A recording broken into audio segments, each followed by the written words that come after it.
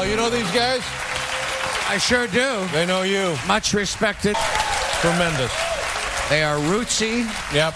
They got it going on. They're happening. That's what they're happening. They work hard. They play hard. They play hard. They work hard. They look good. They feel good. I could have said the same. Pretty much all you need. Apple Podcasts, Spotify, SoundCloud, The Wrestling Life. By the time I got your letter, I lost my mind. I was tripping. When you're getting better, it's a jagged line. Hey everybody, it's The Wrestling Life. It's episode 234. It is May the 7th, 2020. I'm Ethan. And I'm Liam. Liam, we have so much to talk about this week. And as always, so many things we can't talk about. We have a WWE pay-per-view coming up this weekend. You have to climb the corporate ladder and risk it all.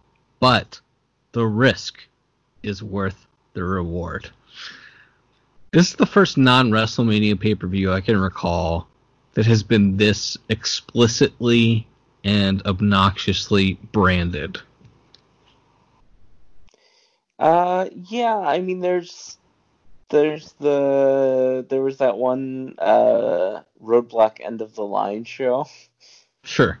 But that was more just a mouthful of a name, yes. To your point, not a show name plus a 3-minute long tagline for the show. I mean, there was they used to do that with, Extreme Rules is the one night of the year WWE goes extreme or whatever. Yes. But it's been a while since we've had a show like that where they really, even with something like the Royal Rumble or so, they'll mention, oh, it's the start of the road to WrestleMania or whatever, but they don't hammer that as hard as they have hammered climb the corporate ladder, risk it all, etc. on this Money in the Bank show. Yeah.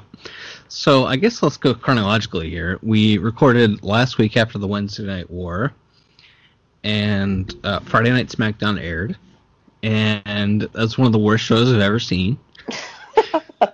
The first 31 minutes of that show were a Daniel Bryan promo, which was fine, a Daniel Bryan Baron Corbin match with a screw job finish, and then 3 heels who have nothing in common other than 2 of them are in one faction and the other one is also evil. Laid out Daniel Bryan. That was the first 31 minutes of the show, and that 31 minutes was punctuated by Corey Graves saying, I dare to even say this, Cole, but what would happen if Corbin had done this to Bryan on the roof of WWE headquarters? As if someone might be thrown off the roof to their death. And I thought, well, that's just another reason this is the worst show I've ever seen. And then they brought it up again on commentary on Raw on Monday, and it was like, oh, they're going to throw somebody off the roof. Yeah, a couple people mentioned it in promos as well. Ray and somebody else did, AJ maybe. So yeah, they are telling you, if you order the show, somebody is going to get thrown off that roof. I mean, it's probably, if they would just outright say, we taped this match 3 weeks ago and somebody gets thrown off the roof, I think that would be a far more effective job at building the pay-per-view than either SmackDown or Raw did this week. Yeah, I mean, I've heard worse sales pitches for signing up for that network. If you guarantee me we taped the match, we're not going to tell you who wins. All the wrestlers are under are sworn to secrecy.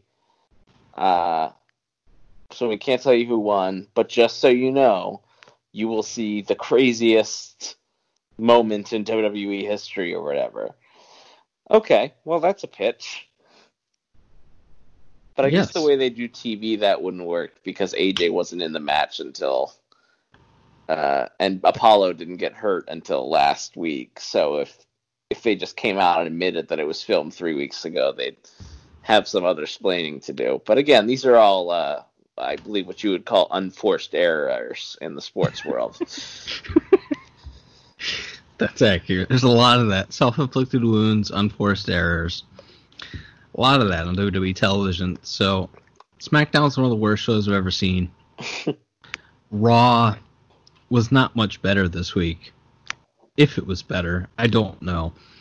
That show was just endless. The final segment of the show was Drew McIntyre and Seth Rollins, and that was kind of paint by numbers, by the book. Okay, good, even, maybe, but just a dreadful 3 hours of television that led us to that point. I didn't hate it, but it certainly wasn't good.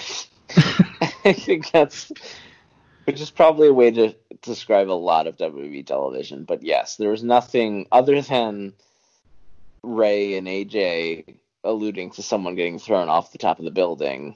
I didn't think the MVP thing with Nia and Asuka and Shayna, I thought that was fine. I thought it was really funny when Ricochet lost to the tall guy via a big boot. That was the greatest metaphor I've ever seen for WWE booking, which is the small guys did flips and awesome moves for 2 minutes, and then the big guy hit a big boot and won. The most generic white guy of all time killed Ricochet with a big boot? Yeah. Yeah. What's funny, because NXT had a few of that type of guy, and we saw them on those NXT house shows over the years, like Dan Matha and Tino Sabatelli and Riddick Moss. Who, remember when he was a project for about 2 weeks earlier this year? Yeah. And so I was like, okay, well, what's this new fellow, Mr. Vink? What does he have that these other three muscular tall men apparently didn't have, because 2 of them are now fired and one of them hasn't been on television since I don't remember when. And the answer is nothing. That we've seen so far. I'm sure he'll give it his best shot. But anyway, yeah, as far as a go-home show for pay-per-view, like I said, I didn't think anything was terrible. Seth Rollins is not a terrible promo, but this Messiah thing is just awful. And he's not a talented enough orator to pull off the sudden changes in tone and things that they want out of him. He's not. He can do one type of pro wrestling promo, and he's all right at it. Sometimes he's even good at it, but he is not good at what they have given him here. So I would suggest moving him away from that, but we'll see. Well, I guess, we've kind of been complaining that Kevin Owens beat Seth at WrestleMania, and then it's as if it never happened, and Seth is just challenging for the title again. But I guess Owens has been out with an injury and or not wanting to work during a pandemic. Sure. So I guess that's why Seth is in this spot. But, it's just going to be Drew beat Seth, and then they just do that 3 more times. And we're going to see this program for the next 3 months, probably in empty arenas with no noise. Yeah, hopefully, my guess is it feels like this year's year they'll decide not to make a new star with Money in the Bank. Sure. And so AJ will probably win it, and then he'll be Drew's late summer program. So I imagine we get another month or 2 of Seth, and then Drew moves on to AJ for a little bit. Yeah, that makes a lot of sense. Let's preview this Money in the Bank show. It's coming up this Sunday on the WWE Network. Much more excited for the last ride of the Undertaker series that's going to begin airing every Sunday after this pay-per-view. starting with the first episode after this pay-per-view. And I guess it's kind of centered around what should have been his retirement match, like 2 or 3 years ago at this point. Yeah. I don't even understand what's going on. But alrighty, so there's a Fatal 4-Way Tag Team match for the SmackDown Tag Team Championship at Money in the Bank. It's the New Day against Miz and Morrison, against the Forgotten Sons, against Lucha House Party. One of the Usos, I'm not sure which one, is hurt and out for a while. I believe it's Jimmy.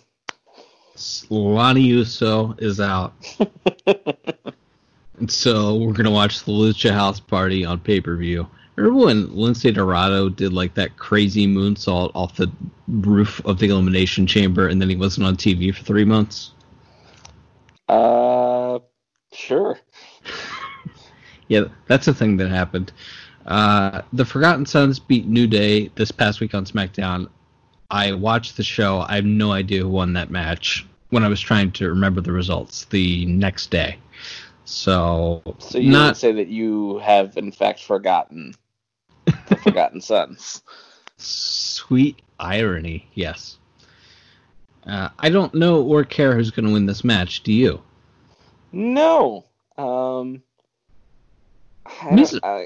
Miz and Morrison are kind of entertaining.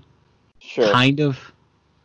New Day, like, they've earned their position, but also I don't necessarily need to see them anymore. And, the other guys are just there to be tackling dummies, so. Yeah, I mean, Forgotten Sons feel like they're the vaudevillains of this. Oh yeah. Of this year, the revival pre them asking for their notice. Yes. They're going to be guys who were a little pet project of Paul's in NXT, and then Vince is going to get them and look at them and go, they're boring, and I don't get it, and why are they forgotten? Yep. Well, let's forget them then, pal, and they're going to lose a lot. So, I'm not. You know what? I don't disagree with Vince in this case. No, he's not always wrong. I mean, the Hunter has been working on them Forgotten Sons for a long time, and every time they come out, even in Full Sail with a full crowd that loves everything, they get what I would refer to as a tepid reaction. So, yeah, I don't like their chances as far as long-term thinking goes. So, yeah, just the New Day are the champions? The New Day are the current champions, yes. Okay, yeah. So, yeah, they can keep them, or Miz and Morrison can win them, or, whatever, it's fine. Sure. Bayley's wrestling Tamina for the SmackDown Women's Championship. They're going with Bayley and Sasha Banks at some point. I just have no confidence whatsoever that it's going to be in my lifetime, or that it's going to be a title program. So, I also don't think Tamina's going to be the champion, but I could also see. I could see Bayley losing this title before they get to her and Sasha Banks. Yeah, I mean that could be like the catalyst for it. Is that Sasha screws something up for Bayley, and Bayley wants Sasha to cheat, and Sasha's conflicted and won't do it, and Bayley gets pinned or whatever, and then Bayley takes her frustration out on Sasha, because I just assume Sasha's the one going babyface in this. Which, I mean, from a natural standpoint, is like the worst idea. But Bayley's also been a heel for such a short amount of time, relatively speaking. And it feels like they want to. There's something in there about Sasha was always the more natural heel, but now Bayley's like she created a monster, and when she became evil blue-haired Sasha, and Bayley cut her hair to also illustrate that things have changed, because that's the only way to illustrate that you've gone through a character change, is to cut your hair or color it differently. So there's something in there like, oh, it seemed like always like Sasha was going to be the one that would turn on Bayley, but now the dichotomy of them have completely changed, and now Bayley's the more evil one, and I think that's probably the route they're going to go eventually. But yeah, as of now, I don't think Tamina should or will win the SmackDown title to get back on track. Oh yeah, 1,000,000% Sasha Banks is a natural heel. The problem is Bayley's a natural babyface. But Bayley needs to be a heel. But Sasha is also such a good heel that no matter how long she's a heel, the crowd's always going to want to turn her babyface. The worst thing they ever did to her, besides everything they've done in booking her in the last 5 years, is when she was on the main roster for 6 or 8 months, and they turned her babyface right away. It's that's the worst thing they could have. Well, it's not the worst thing they could have done. The worst thing they could have done is everything they've done with her for the last 5 years. But they should not have turned her for a long time. But anyway, it's neither here nor there. Sure. Braun Strowman and Bray Wyatt are wrestling for the Universal Championship. Braun Strowman's promos in this feud have been atrocious. Mm-hmm. Bray Wyatt's promos in this feud have been pretty good. They've been Bray Wyatt promos. Sure. The problem is, now they're going to do a wrestling match. and to be clear, this is the man. This is Bray Wyatt, not the poor man's murder clown that Braun will be wrestling, correct? I suppose. I don't know.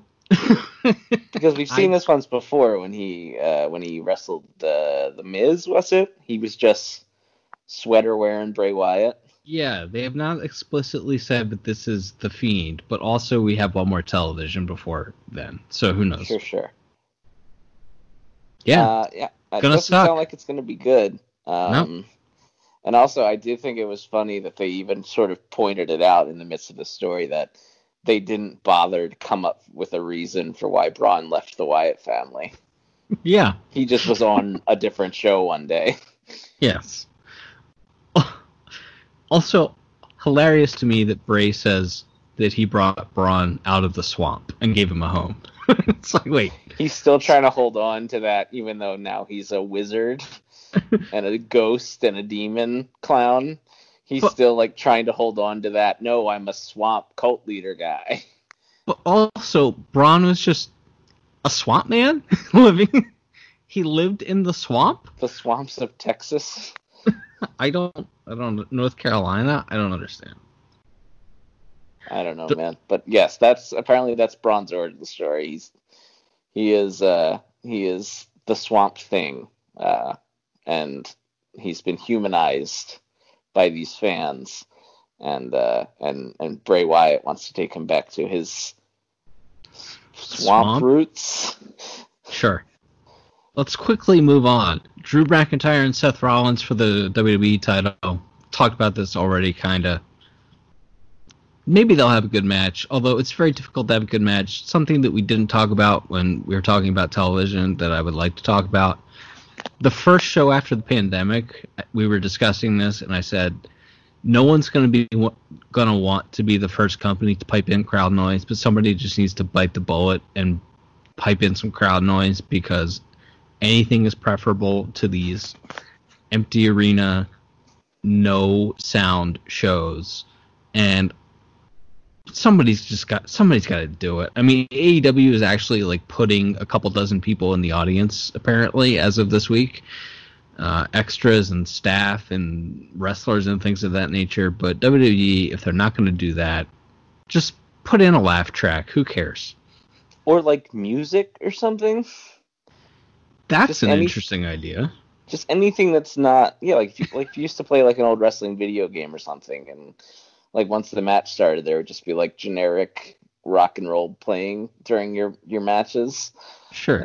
Do that. That's anything preferable to having to listen to these people do awful trash talk or listen to the ref scream dumb instructions. Yep. At full volume. anything would be preferable to that. And I do agree. And yeah, I don't think that AEW system is perfect, but it is like they're trying something, and it gives the show some sort of feeling of life to it. Yes. That they're, for the most part, it does not feel that way when you watch these WWE Performance Center matches. Yeah. So Drew and Seth might have a good match, but they might not also, because it's really, really hard to have a good match in this environment. But in no way Drew is losing that title for a long time. So I'd hope not. Yeah. All right. Women's Money in the Bank match. Asuka, Shayna Baszler, Nia Jax, Dana Brooke, Lacey Evans, Carmella. I see Lacey and Shayna as the two possibilities to win this. How about you? I think Nia's winning. Oh, boy. I just think Lord knows I would much prefer to see them do something with Shayna, but I think there's a story to be told with Becky and Nia that they've never really told since, Nia's the one that broke her face and arguably made her a much bigger star than she was. And they've never really paid that off. They may have had an interaction in like a Royal Rumble or something that I'm forgetting, but they haven't really been in like the same place at the same time since. So it seems like that's a story that's worth telling. Now, you don't need the Money in the Bank to do that, theoretically. So yes, it still could go to Lacey or Shayna or whoever. But I don't know. I just feel like I see Nia as having a pretty good chance of being the next big program for Becky. Physically, do you think she can climb a ladder? They have that, if they bring that big, giant, Big Show ladder. Yes. Good idea. Like the double gold one. Yes. I'm not trying... By the way, I'm not trying to make a weight joke about her.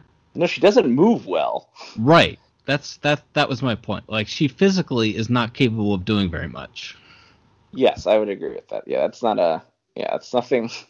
We're big respecters of women on this show, and exactly. We never criticize her. Literally, physically, like, she doesn't look like she's moving around very well. No. Ideally, no one who's in poor physical shape should have to climb and or do spots off of a ladder. But hey, what are we going to do? Our hands are tied because it's not like this is fake or anything.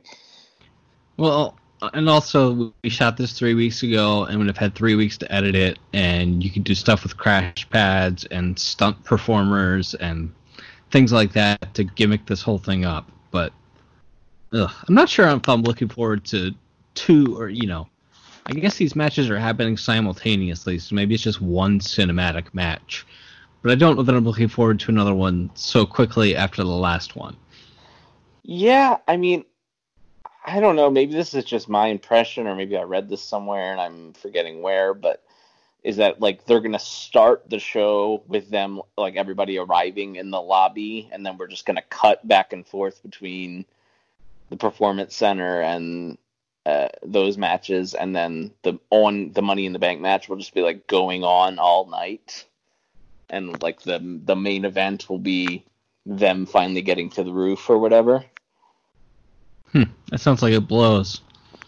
It's not necessarily where I could do it, but I could see them like mid Bayley versus Tamina, for instance, just cutting to like a picture-in-picture as Aleister Black and somebody are fighting in a conference room or something. Yeah. All right, so we disagree on who's going to win the women's Money in the Bank match. The men's Money in the Bank match: Daniel Bryan, Rey Mysterio, Aleister Black, King Corbin, Otis, and AJ Styles. If they wanted to make a new star, Aleister's the guy. You don't think they're going to do that? I don't disagree. And so, obviously, AJ seems like the winner here. I just don't... Corbin has already had this thing once. First of all, I don't need to see Corbin ever again. Second of all, I don't need another thing, another feather. How many feathers are we going to give this guy to put in his hat? You know what I mean? As I believe Jim Ross famously once said, how many times can you repackage the British Bulldog? Yeah, that's a good point. You know, like, what he is what he is, and and giving him a crown or a new hat or a briefcase or you know, a shiny shirt or whatever, or in fact,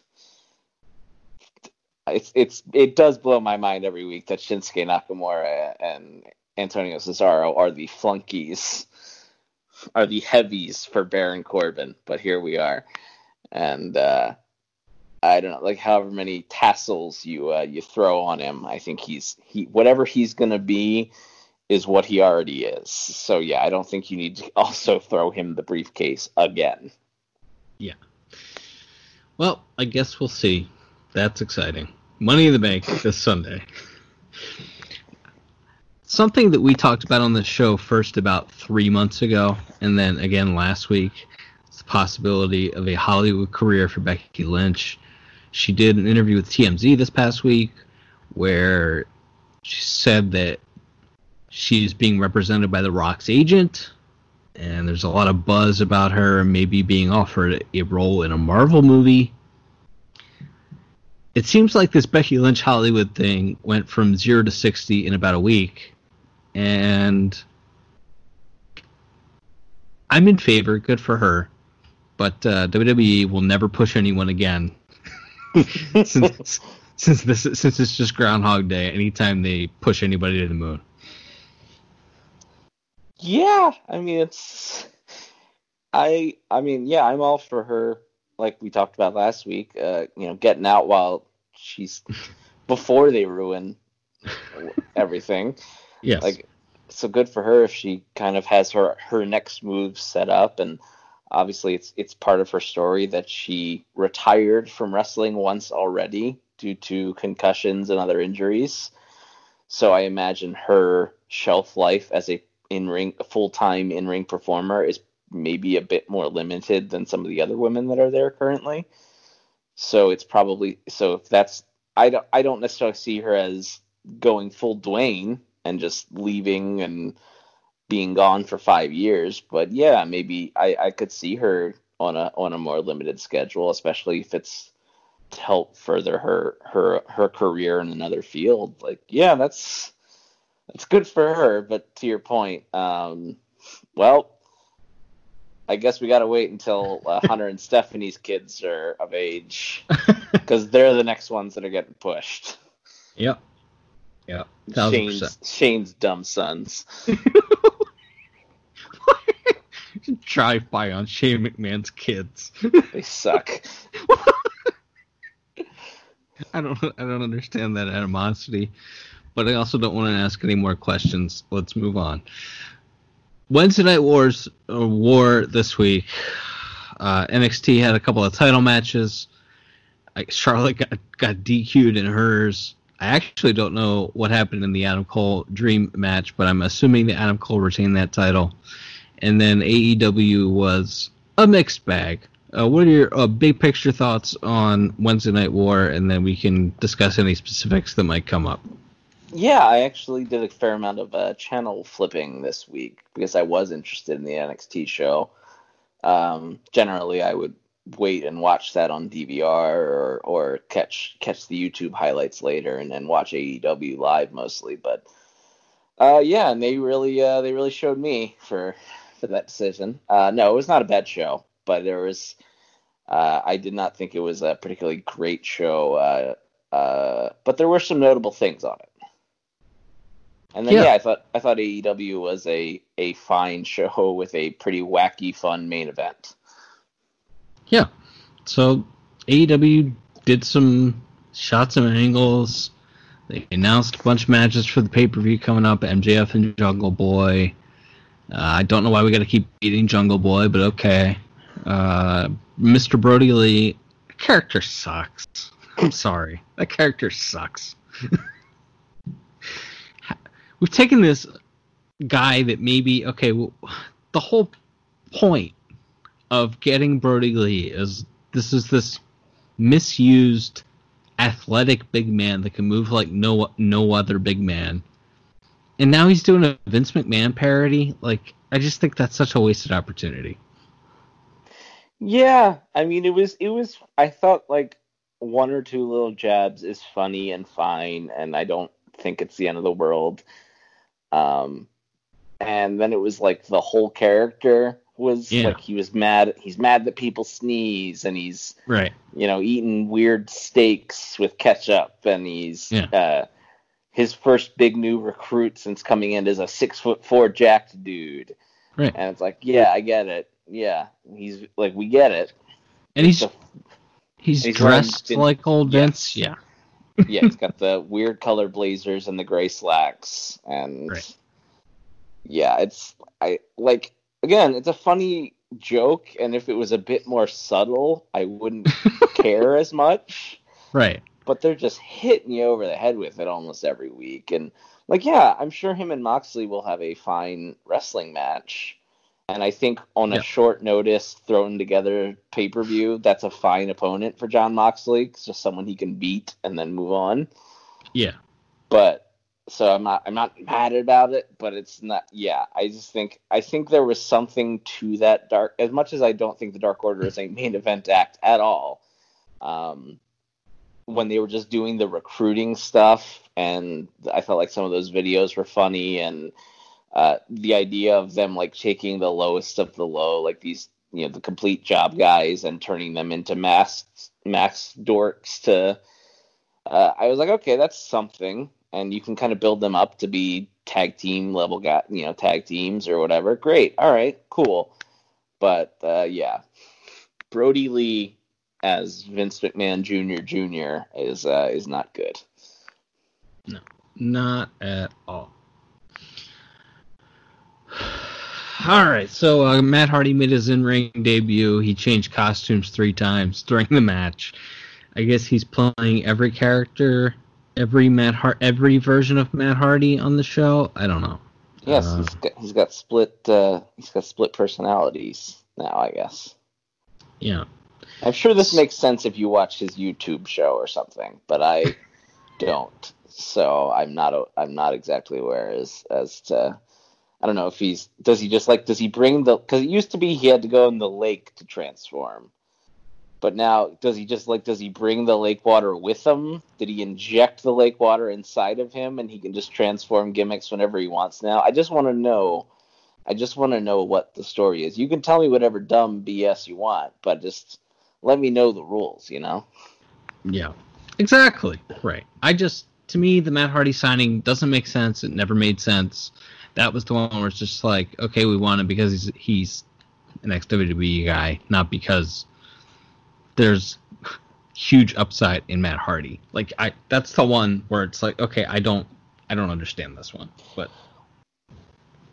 Yeah, I mean, again, I think we maybe talked about it when they first signed him. To me, his value is letting people that maybe aren't on TV a lot or don't have real programs going on, like folding them into his wacky vignettes and stuff on the Hardy compound and stuff. That's where you can use your librarians and your Dark Orders and your the sex perverts and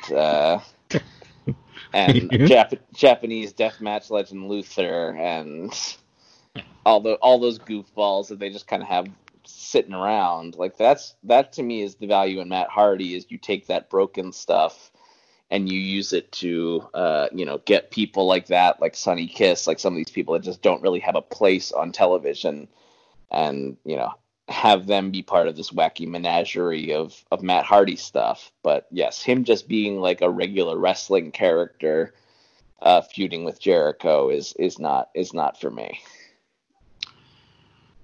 That being said, the main event was pretty, if you like hardcore, wild, garbage brawls of the early 2000s, which, hey, I like one every once in a while, this was pretty fun.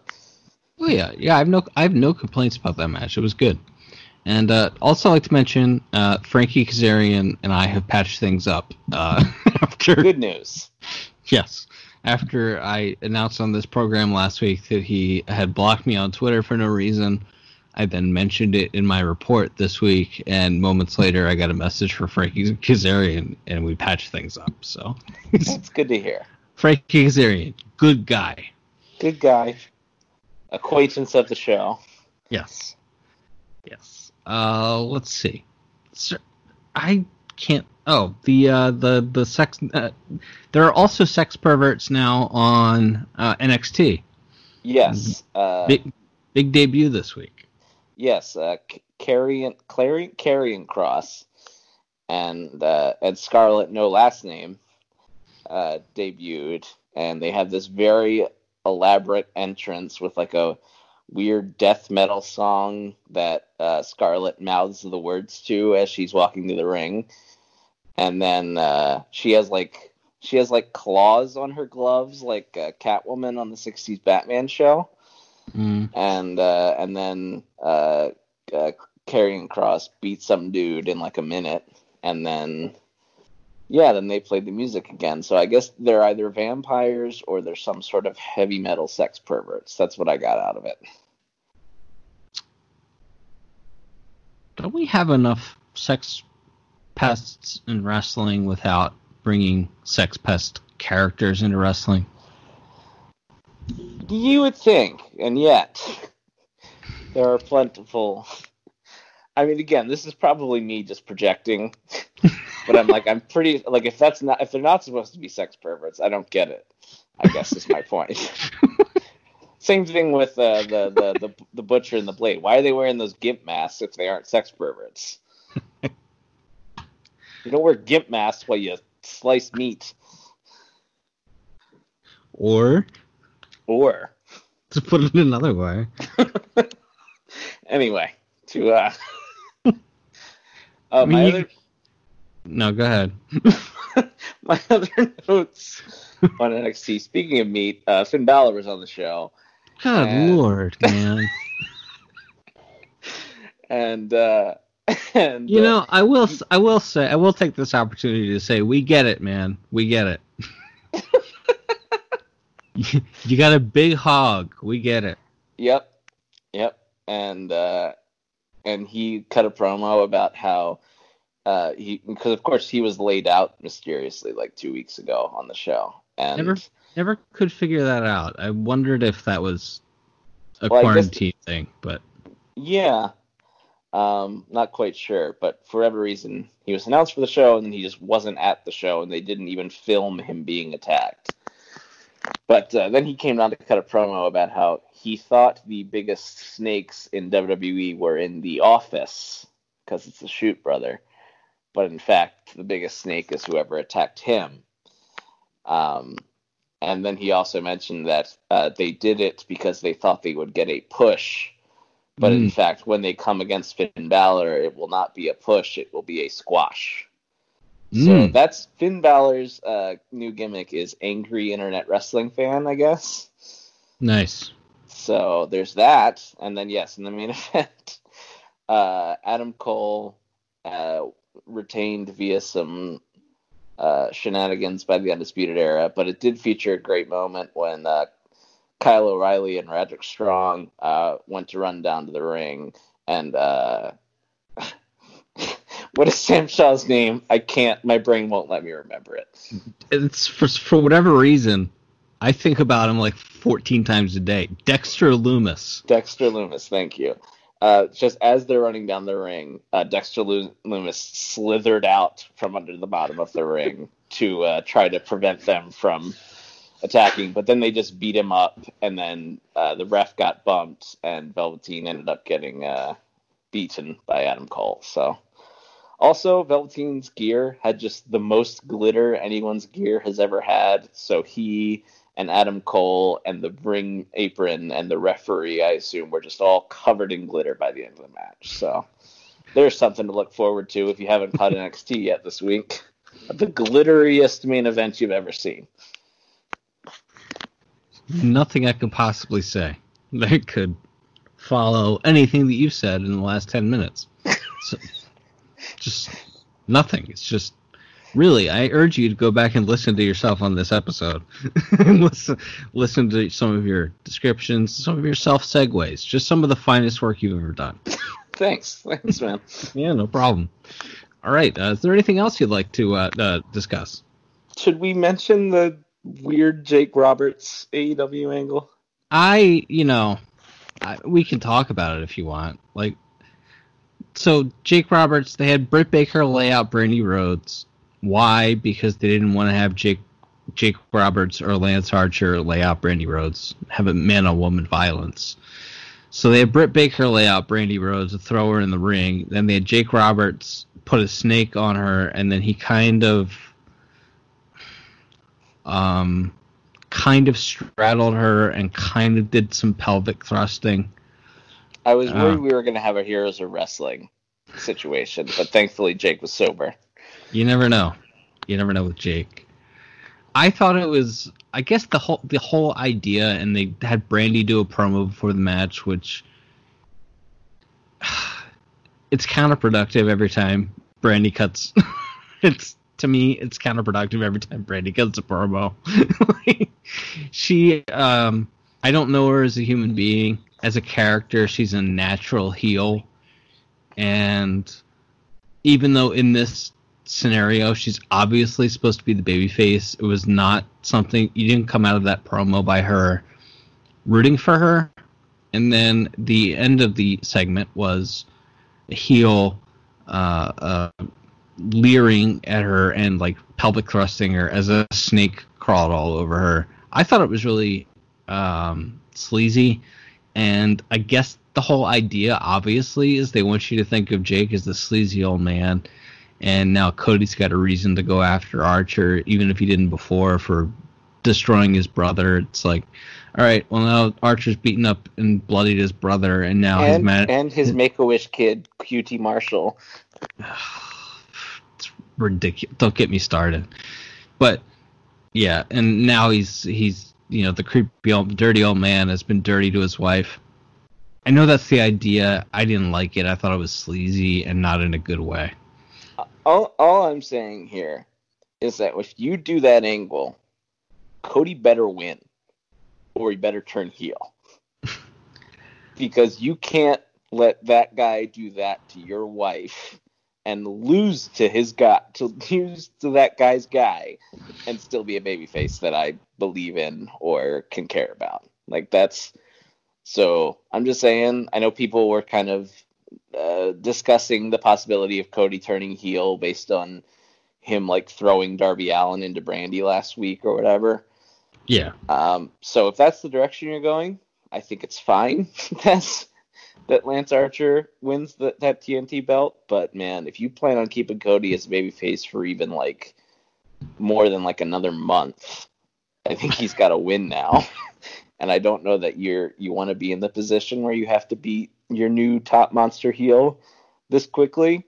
But again, I don't see how you keep that guy a babyface if that happens to his wife and then he loses. Did you find it gratuitously sleazy, or am I being too much of a prude?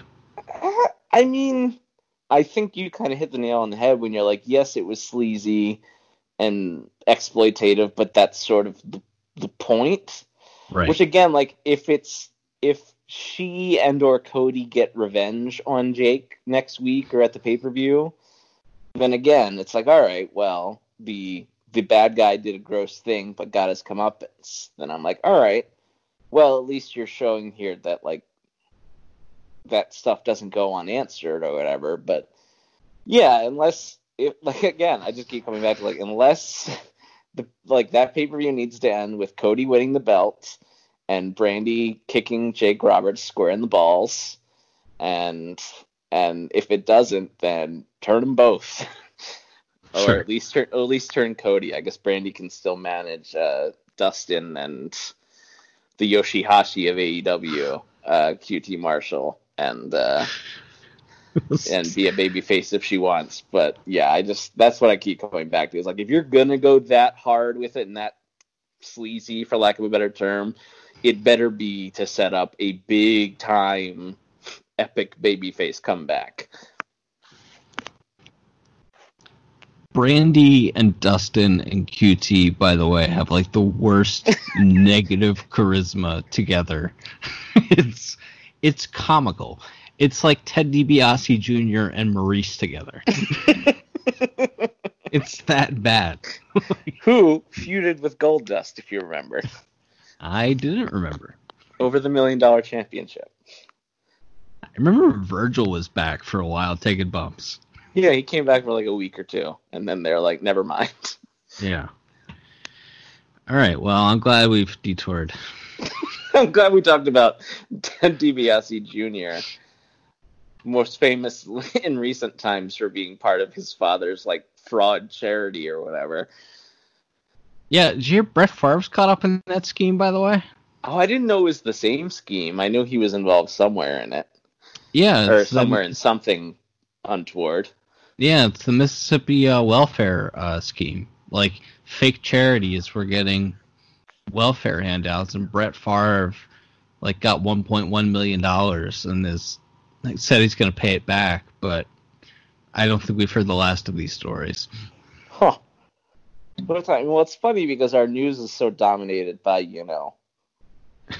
the news, right? The current world in which we live. That there's probably a million little weird things and like sleazy, terrible things that are happening that we'll just never know about because we're all just trying to not die or get sick. That's right. Let's keep it that way. What? All right. All right, everybody. Yeah. Till next time, I'm Ethan. I'm Liam. We'll be back soon with more sleaze from the wrestling life. Goodbye. If you wanna get to heaven, get out of this world. You're the Voyager. Thanks for listening. Don't forget to leave us a 5-star review on Apple Podcasts. Now, here are this week's bonus features.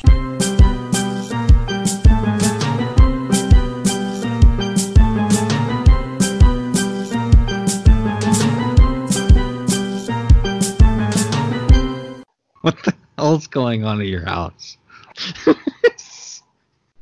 It's like, well, no, I'm the only one who works anymore. Oh, so, nice. it's the pool's open all night now. So, we're slamming things and we're making coffee at like 11 o'clock at night and watching TV at super loud volumes. And yeah, it's great. Perfect. How do you feel about the easing of the quarantine and whatever the hell's going on in the state of Maryland? Well, not great, Bob. Like, I don't know, man. Like, it seems like there are two options, and which is, and this is again more on a federal level than the state level. It's like, you either let people come back to work and say, we don't care if anyone dies or not, right, or you pay people to stay home. Right. And that, I don't think that's something that really any mainstream politician wants. Like a lot of Americans getting a positive opinion of a welfare state, that's dangerous. Because, like, what if you figure out that, like, the federal government is actually supposed to, like, provide for people? That wouldn't be good, Sure. So I think we're probably just gonna slowly, and we'll find a nicer way to say it, because we tried, or by we I mean, like, there was like the lieutenant governor in Texas and stuff, like real early on, we tried to jump right to, well, we just gotta let grandma die, and that like got pushed back, so we had to wait like a month. But now that I hear that talking point coming back in a lot now, so I think we're just going to keep getting pushed back on, like, well, we just gotta reopen it, because I mean, what else are we gonna do? And the answer again is pay people to stay home, suspend rent, suspend mortgage payments. But that seems increasingly unlikely, so they're just gonna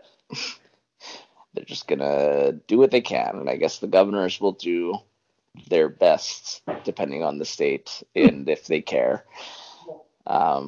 to ease things. I don't know. It's it's hard not to feel like you're signing death warrants for people. But hey, that's under Umberto Eco's 14 points of eternal fascism. Everyone is educated to become a hero under a fascist regime, in which case death is welcomed and in fact encouraged. And you not only want death for yourself, but for others, because to die is to be a hero. And so we're gonna see a lot of rhetoric about how people are just gonna have to be heroic, and we're warriors out here, and we have to fight the enemy, and this enemy, and the way we fight it is by opening it up and letting ourselves get sick and letting our old people die. It's messed up, man. But yeah. But you're correct. That's obviously. I don't like that this has become.